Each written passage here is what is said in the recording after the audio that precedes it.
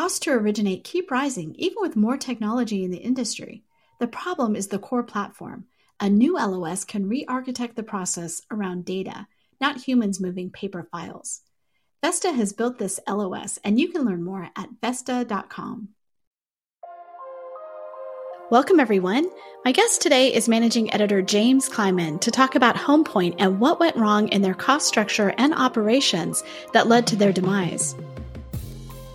Hi, I'm McKenna Clay, Events and Programs Specialist here at HW Media, and I wanted to invite you to our upcoming event this summer. A theme we've heard from housing leaders this year is the importance of relationships to not only survive, but be strategic in 2023. And that's why we decided to invite the top C-suite executives and leaders in mortgage to join us at Gathering of Eagles in Austin, Texas from June 18th until 21st. Now, Gathering of Eagles has historically been exclusive to the nation's most elite brokerage, association and team leaders, and C-suite leaders. But for the first time this year, we're opening up the audience to include execs from mortgage, title, and insurance so that you can connect and build vital partnerships for your business. If you want to learn more, visit the events page on realtrends.com, and you can get registered today to come hang out with us in Austin.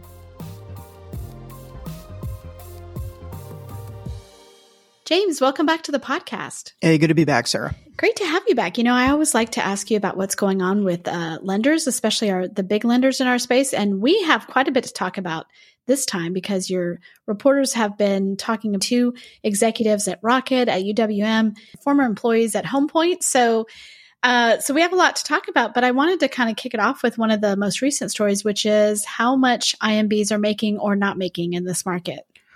Yeah, they're not making. So we just got the numbers out from the Mortgage Bankers Association. And you may remember that in the fourth quarter, the average independent mortgage bank lost about $2,800 per loan. And that was easily the worst ever showing. They lost, I think the net adjusted loss was 99 basis points. Again, a record, not a good record. So the good news is, the losses narrowed pretty significantly. They narrowed by about 35% in the first quarter. So the average independent mortgage bank only lost about $1,970-ish in the first quarter. So that's not great. But again, that's 35% better than the fourth quarter. And I think it does speak to this idea that we've talked about, that a lot of people in the industry have talked about, which is we've already reached the bottom. Things are slowly but surely improving, and they couldn't get much worse. And so, that there are silver linings. However, revenue was up. The MBA is projecting a much more bountiful second quarter than the first quarter. And the revenue that companies were making from servicing was down a tick from the prior quarter. So it does suggest that there's, hope in terms of the origination market improving. That said, no one would argue that the average independent mortgage bank is out of the woods. We're still looking at a nearly $2,000 per loan loss in the first quarter, and only, I think it was 33% of those companies were profitable in the first quarter, which was better than the prior quarter when only 25% of IMBs were profitable. But there just aren't a lot of businesses that can sustain losses for that long. And now we're looking at more than just 2 quarters. They haven't been profitable really since kind of mid 2022. And these are not businesses that are built in most cases to retain profits, right? The whole business is you get your warehouse lines, you get the customer, you get the loan, you get them off your books in a month or two, and then you find the next customer. Well, when you can't find the next customer and your costs are much higher for a myriad of reasons, it's really hard to do that in the long run unless you have pretty strong capital reserves, or you have access to other capital, or you are absolutely ruthless operators and you're able to just, cut your way to, if not profitability, at least a break even. And that's pretty clearly a struggle. And I think we're still going to see big losses in the second quarter when those numbers eventually come out, later in the summer as well. So the question is, why haven't we seen more M&A activity? I think we're probably approaching that period, but it's still been a little bit slow out there. But we have certainly seen some companies go under. So that's not going to be a trend that's going to end anytime soon either. No, and that really brings me to the next story that I wanted to talk about, which was Flavia Furlan Nunez's really deep dive into Homepoint. And the headline is the Homepoint post-mortem, how one of America's largest mortgage lenders went bust. And it's an excellent, really deep dive. She talked to a ton of people. She talked to a lot of people who had formerly worked for the company, and then also, other people, analysts, things like that. So, let's do the post-mortem here. What is, from your perspective, what's the headline on what made it that Homepoint just couldn't keep going? Yeah, I think there are a lot of people in the industry that might reflexively look at Homepoint failing, for lack of a better term, and looking at UWM and its aggressive pricing strategy as being the reason that Homepoint was not able to survive in the wholesale channel. And they'll look at Loan Depot, which decided it no longer wanted to operate in the wholesale channel. They'll look at FOA, which also left the wholesale forward operating channel, and they'll say, okay, so hold on. We have now 3 of the 10 biggest lenders in this channel are no longer there. And we have one of, the biggest mortgage originator in America that has more than 50% market share. Well, it just meant that Homepoint wasn't able to compete with that company. And to an extent, that is true. The way I see it, the way a lot of the analysts and former employees at Homepoint see it is, UWM's aggressive pricing strategy absolutely harmed Homepoint's ability to be the number one mortgage lender for a sizable portion of mortgage brokers. They had already tried the correspondent model. It didn't work for them. They gave it up. They went all in on wholesale. And at the end of the day, they weren't able to convince enough customers, mortgage brokers, that they should be sending Homepoint their loans. And so, yes, part of that is UWM is a much more efficient operation, and they were never able to achieve such operational efficiencies. They also had other pretty significant flaws in just operating as a mortgage company. And I think it's worth remembering that these companies largely do the same thing. A mortgage company, for the most part, is going to be, depending on the size, depending on the location, depending on several factors, they're probably going to be very heavy on Fannie Freddie, maybe a bit of FHA, maybe a little bit of non-QM, just to, get a couple brokers who are looking to do maybe like construction or bridge loans or whatever. They'll have a couple more exotic products out there, but the business is mostly conventional mortgage loans to the average home buyer in America. And that means that really, if you have the same product, if the rates are mostly driven by the secondary market and other factors, how do you as a mortgage originator make money? How do you stay in business? Well, it really comes down to efficiency. And Homepoint never was able to achieve efficiency to the point where they could reliably have profitable quarters, even in non-great mortgage environments like 2020 and 2021. So the wheels really started to come off in an operating sense in 2022. And that's true of a lot of companies. Homepoint is by no means unique in that regard. But Homepoint also, according to the analysts, really struggled because their capital position was not very strong for a publicly traded mortgage company. And being a publicly traded mortgage company offers so many advantages just in your ability to raise capital, your ability to, operate across multiple channels and work with investors and get more than just warehouse lines for your customer base. It just gives you a lot more in terms of debt structuring that isn't available in a lot of cases to privately held entities. But because Homepoint was heavily backed by a private equity company, when they did go public in January, they were not really benefiting from the money that was raised. The private equity company took a lot of that money, and that's what they do. They take the risk of backing a company and they bring it public, and then all the money that they pumped in and all of the risk that they took is rewarded by their ability to sell the stock and leave, right? And Stone Point Capital, the private equity backer, they were still the owner or the majority shareholder of Homepoint when it sold. Homepoint Capital, the parent company, sold to Mr. Cooper Group for about $324 million. So they were still involved. They were still active, but it put them on a weaker standing when the market turned, and they had to really be smart with their pricing, and their capital market strategy had to be impeccable. Their underwriting had to be as good or better than their bigger competitors, and it wasn't. And so we can get into more of the details, but in the end, they didn't have enough capital. Their operating costs were too high. They needed to hit 90 basis points to turn a profit. And in some of the quarters, they're at like 22, they're at 12. They're just so far below the line that there's no way they could have possibly made that kind of money.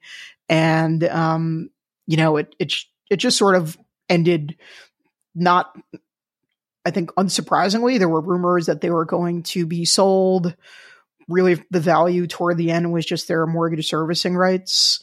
And that's really what happened. So we can get into a few more details as well, because there are some really interesting, operational issues that I think should be discussed. Right from the beginning, their IPO, they didn't raise nearly what they thought they were going to raise when it came in at like 13, and they were thinking it was going to be more like 19 or 20. Yeah, they ended up trading at $13. They wanted to raise, I think, more than twice what they ended up raising. They raised, I think, about $90 million in the first go. And, then they did a subsequent debt raise. But that was really the only beneficiary of that was the private equity backers, the kind of preferred investors. And so Homepoint never had enough money to really go toe to toe with the big boys. And that's fine. Like, you don't have to. Not every mortgage company in America has to go toe to toe with Rocket or UWM. But certainly didn't help in a channel that was extremely difficult to win in 2022 and remains really difficult to win in right now in 2023. Let's talk about the IT department, maybe some of the IT struggles they had, because that was something that former employees really surfaced, that they felt like that was one of the hindrances here, one of the things that led to the failure. Sure. So Homepoint, like a lot of other mortgage companies, they didn't want to build all of their tech in-house. They didn't want to maintain an entire division of programmers and software developers. And so what they did is they went with a white label, semi-customized system with ICE's Encompass. Again, that's a pretty normal thing. That's not weird. A lot of them just get it off the shelf. And that means that ICE is really responsible for making sure that the upgrades work and that your staff is trained and you know how to use the system properly. Because they did a semi-customized version of Encompass, they required their own dedicated IT team, and it numbered about 160 people. And that's a pretty significant workforce. And they also had a lot of problems with the software system. It would go down. There were periods in which people were locked out of the system. There were periods in which there was a lot of confusion between different departments. And it wasn't the only reason that Homepoint struggled operationally. And we can talk a little bit more about some of the others. But I think when you have a company that is around 4,000 people and it shrinks very rapidly because the rate environment changed drastically and in record time. And in turn, Homepoint got much smaller. They started making cuts in like summer of 2021, I think, something like that. So pretty quickly after they went public, they were already making cuts and restructuring and reorganizing. They had a lot of seasoned mortgage pros, and a lot of those people got wiped out in those layoffs. And when they did, rehire to fill in some of those gaps, they would hire people who had no experience whatsoever in mortgage. And then they also had this big dedicated tech team that was, really there to just keep the lights on. And it just created a lot of operational inefficiencies, created a lot of confusion between different departments. And it made the time in which a loan was originated much longer than it should have been. And you also have to remember that in some markets, the pandemic effects never really went away. There are still multiple bid situations. There are still lots of areas that have so little inventory and still enough people that have money and still want to buy a house. And so depending on where you are, you still have to be really efficient. You have to cut down your, time to originate to 15 days or 20 days or whatever, but it has to be competitive. And in some cases, because of the combination of tech issues and just a lot of experienced people leaving and a lot of people who knew where the coffee was in the break room, just weren't there. It's a really unfortunate situation, but the people that I spoke to, that Flavia spoke to, most of them knew that this day was coming, and they knew well before we first reported that Homepoint would be selling its originations business to the loan store.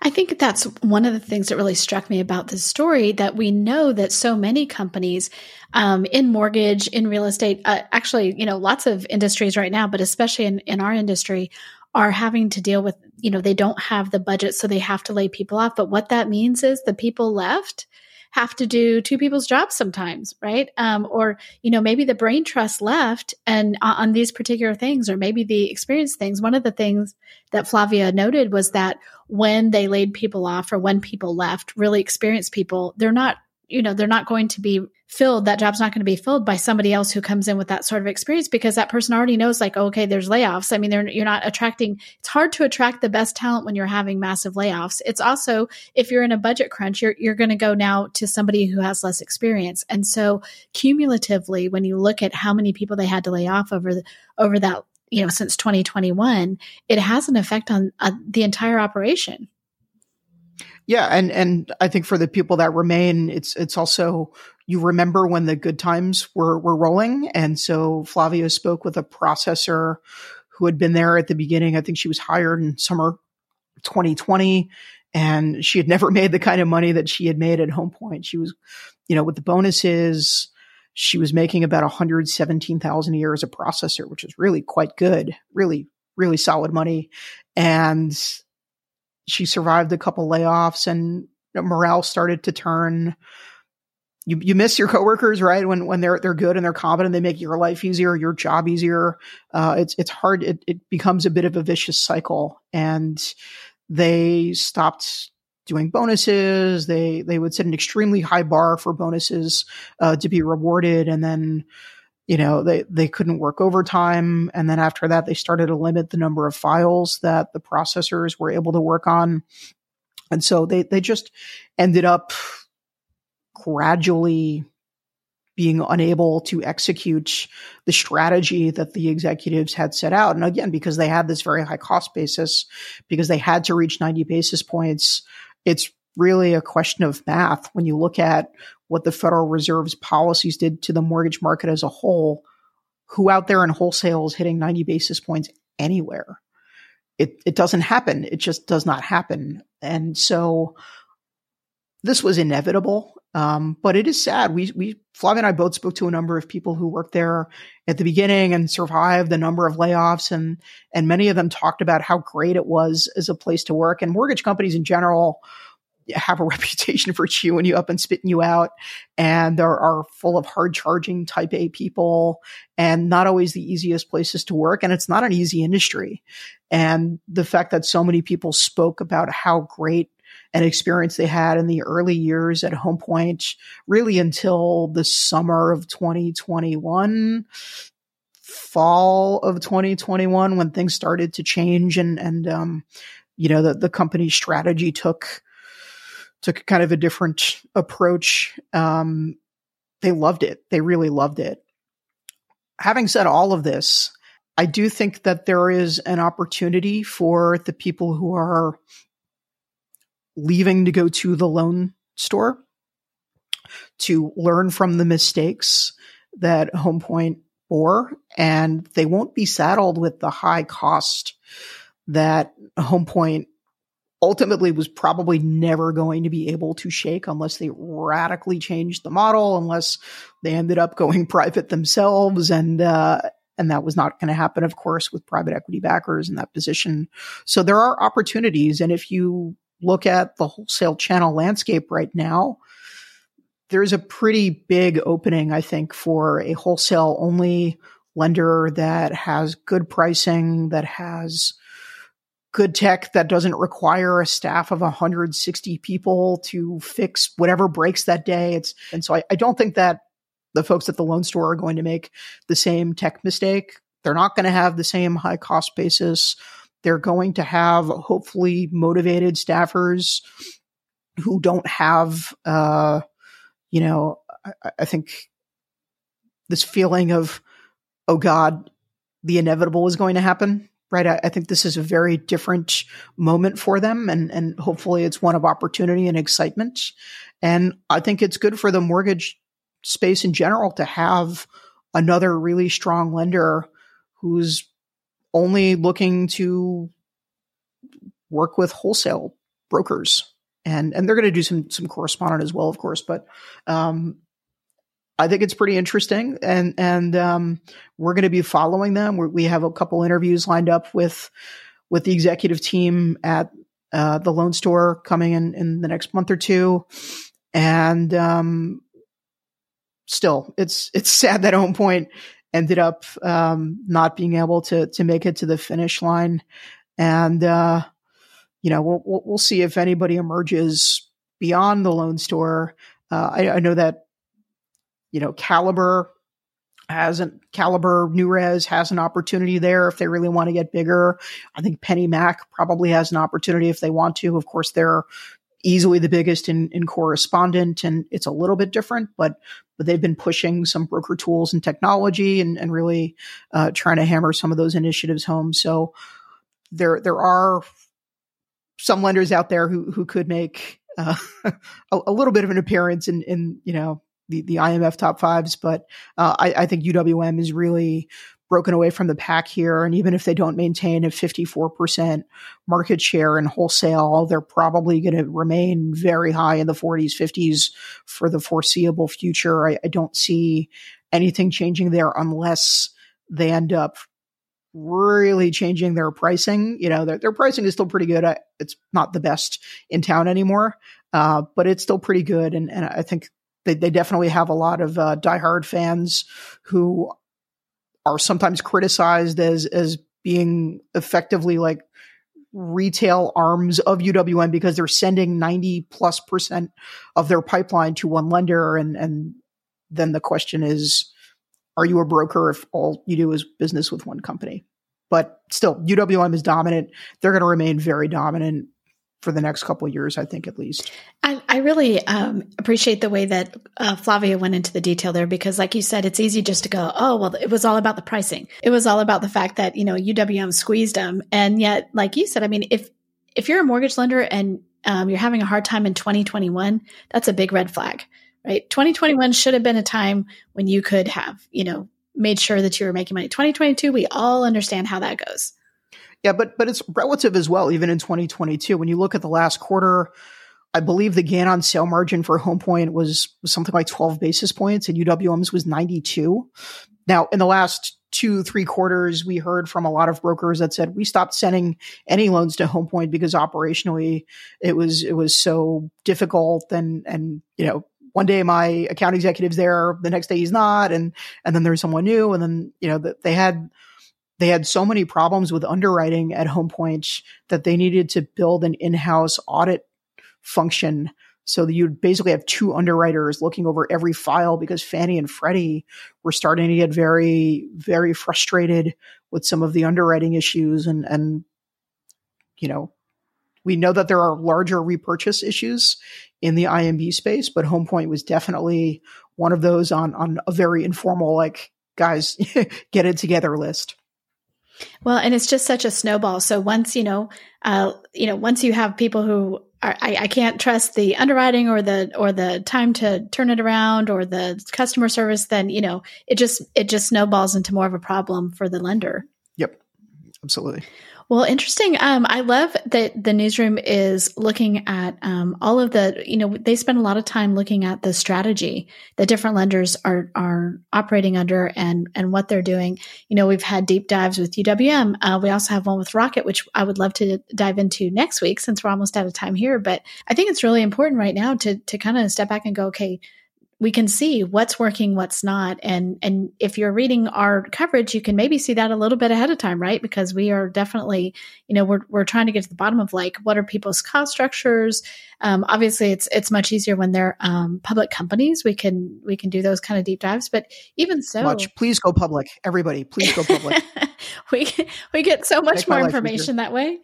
But also just stepping back and going, what does it look like from the top down and really look at what is their strategy in this sort of market. And, we said from the beginning, there's going to be winners and losers in this market. And sure enough, so like you, I hate to see any company go out. So hope those good folks can, have gotten, jobs through the loan store. I know there were other people that she talked to that hadn't found jobs yet.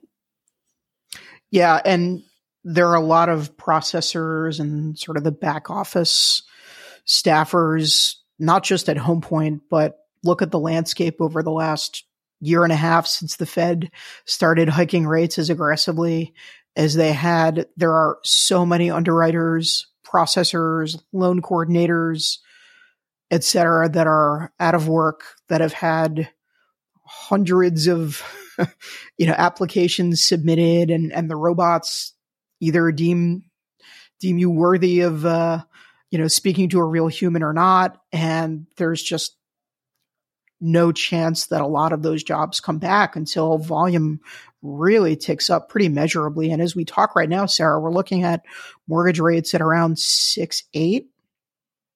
They're climbing towards 7. And maybe that's because the MBS market is such a mess right now. Maybe that's because of fear over the debt ceiling deadline being something that they won't be able to reach. Maybe it's, over kind of more bread and butter Fed matters. Maybe it's all of it, right? And just the market is like, yeah, we're not going to be buying any mortgages right now. We're going to be waiting a little bit until we see movement one way or another from the Fed or from the government. So that's where we are. So I think even though we talked earlier in the program about being at the bottom would be if we miss the debt ceiling deadline and the U.S. government defaults. I know a lot of people don't put much stock in Zillow projections. Zillow have mortgage rates hitting like 8 point something if we end up missing the deadline. I think that's very, very possible. I also don't think that we're going to miss the deadline. I think it's too risky politically for all parties involved, and we haven't yet, even though crazy people have been in office for a long time now at this point, and yet, somehow good sense still prevails. So I'm still optimistic that they'll be able to reach a deal and it won't be disastrous for the economy at large and also the mortgage industry. But it's still going to be a very difficult Q2. I also think that, this is to your point. I mean, the Fed knew, housing went into a recession last June and it was very predictable and the Fed wanted it, right? I mean, the Fed wanted a housing reset. And what that meant to them was this section was going to take a ton of pain. And I just hope they're paying attention. This section has taken a ton of pain. How much more can it take and still survive? I mean, so I would say that, it's frustrating because who do you get mad at? I mean, the Fed is not somebody you can vote for. The Fed is not, go yell into the wind. But, basically it's like, I at least hope they understand the pain that this sector has taken for the whole country. Even last year when things were still pretty good in some other sectors, I mean, we saw a huge, almost overnight switch in our industry because of that, very aggressive rate hiking. And the Fed has exacerbated I think a lot of the fundamental truths and problems in the American housing market at both extremes. So dropping rates to zero and creating this mad rush and resetting the board entirely with the housing market, I don't think it was a good policy. I understand the reasons for it. I understand that we largely survived COVID economically, and by a lot of measures, the economy is still doing well. And a lot of people would point to the Fed's actions as being largely responsible for that happening. But it completely re-engineered the housing market in America. And the other extreme of hiking rates, it's not even the hikes themselves that are the problem. It's the speed of which they raise the hikes, and that these businesses just cannot cope with such rapid movements, positive or negative. And the average family in a lot of cases can't either, right? And so now you have people who they missed that 18-month window or whatever it was, 24-month window, and they're just screwed. They're just totally screwed depending on the market you're in. So they've created a lot of extreme circumstances on both sides. And so some of the fundamental problems never even went away because they're not something the Fed has anything to do with. The biggest problem in America right now remains we have a massive shortage of housing, and we have a lot of people, current homeowners, who are disincentivized to sell. And we have a lot of existing homeowners who actively fight the construction of new housing anywhere in America. And we need smart policies. We need to figure out a way to incentivize people to sell. Maybe you wipe out capital gains for people who are, of a certain age or in a certain tax bracket or whatever, but something has to be done. This is not a healthy market for anyone, literally anyone, unless you already got your mortgage, you already got your dream home, you don't plan on having any other major life event or requiring, a move up or a move down or whatever. You're not moving to a new city. This is your forever home, and you're good. You won. You absolutely won. You can, be what is the cartoon duck that jumps in the pile of money? Oh, Scrooge McDuck. Scrooge. You can be Scrooge McDuck. And the gods have smiled upon you. For everyone else, it's disastrous. Yeah, I feel that. Well, James, thanks so much for being on. Appreciate it. And we will talk again next week. Thanks so much, Sarah.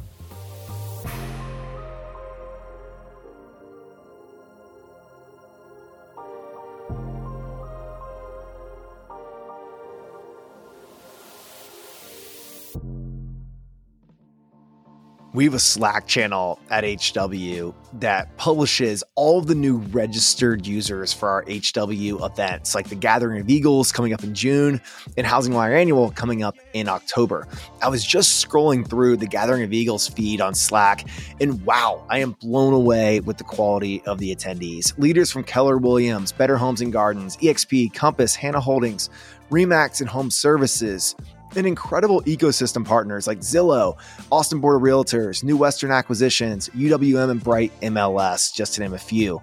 If you aren't familiar with GOE, this is our real estate brokerage event for the most elite brokers, teams, MLS execs, and state and local association of realtors leaders.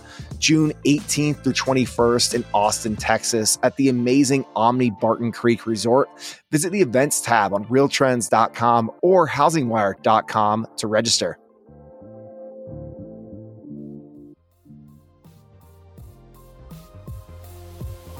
Thanks for listening to Housing Wire Daily. If you haven't already, we'd love for you to take a minute to rate the show or leave a comment. We'll see you back here on Monday for more news and insight.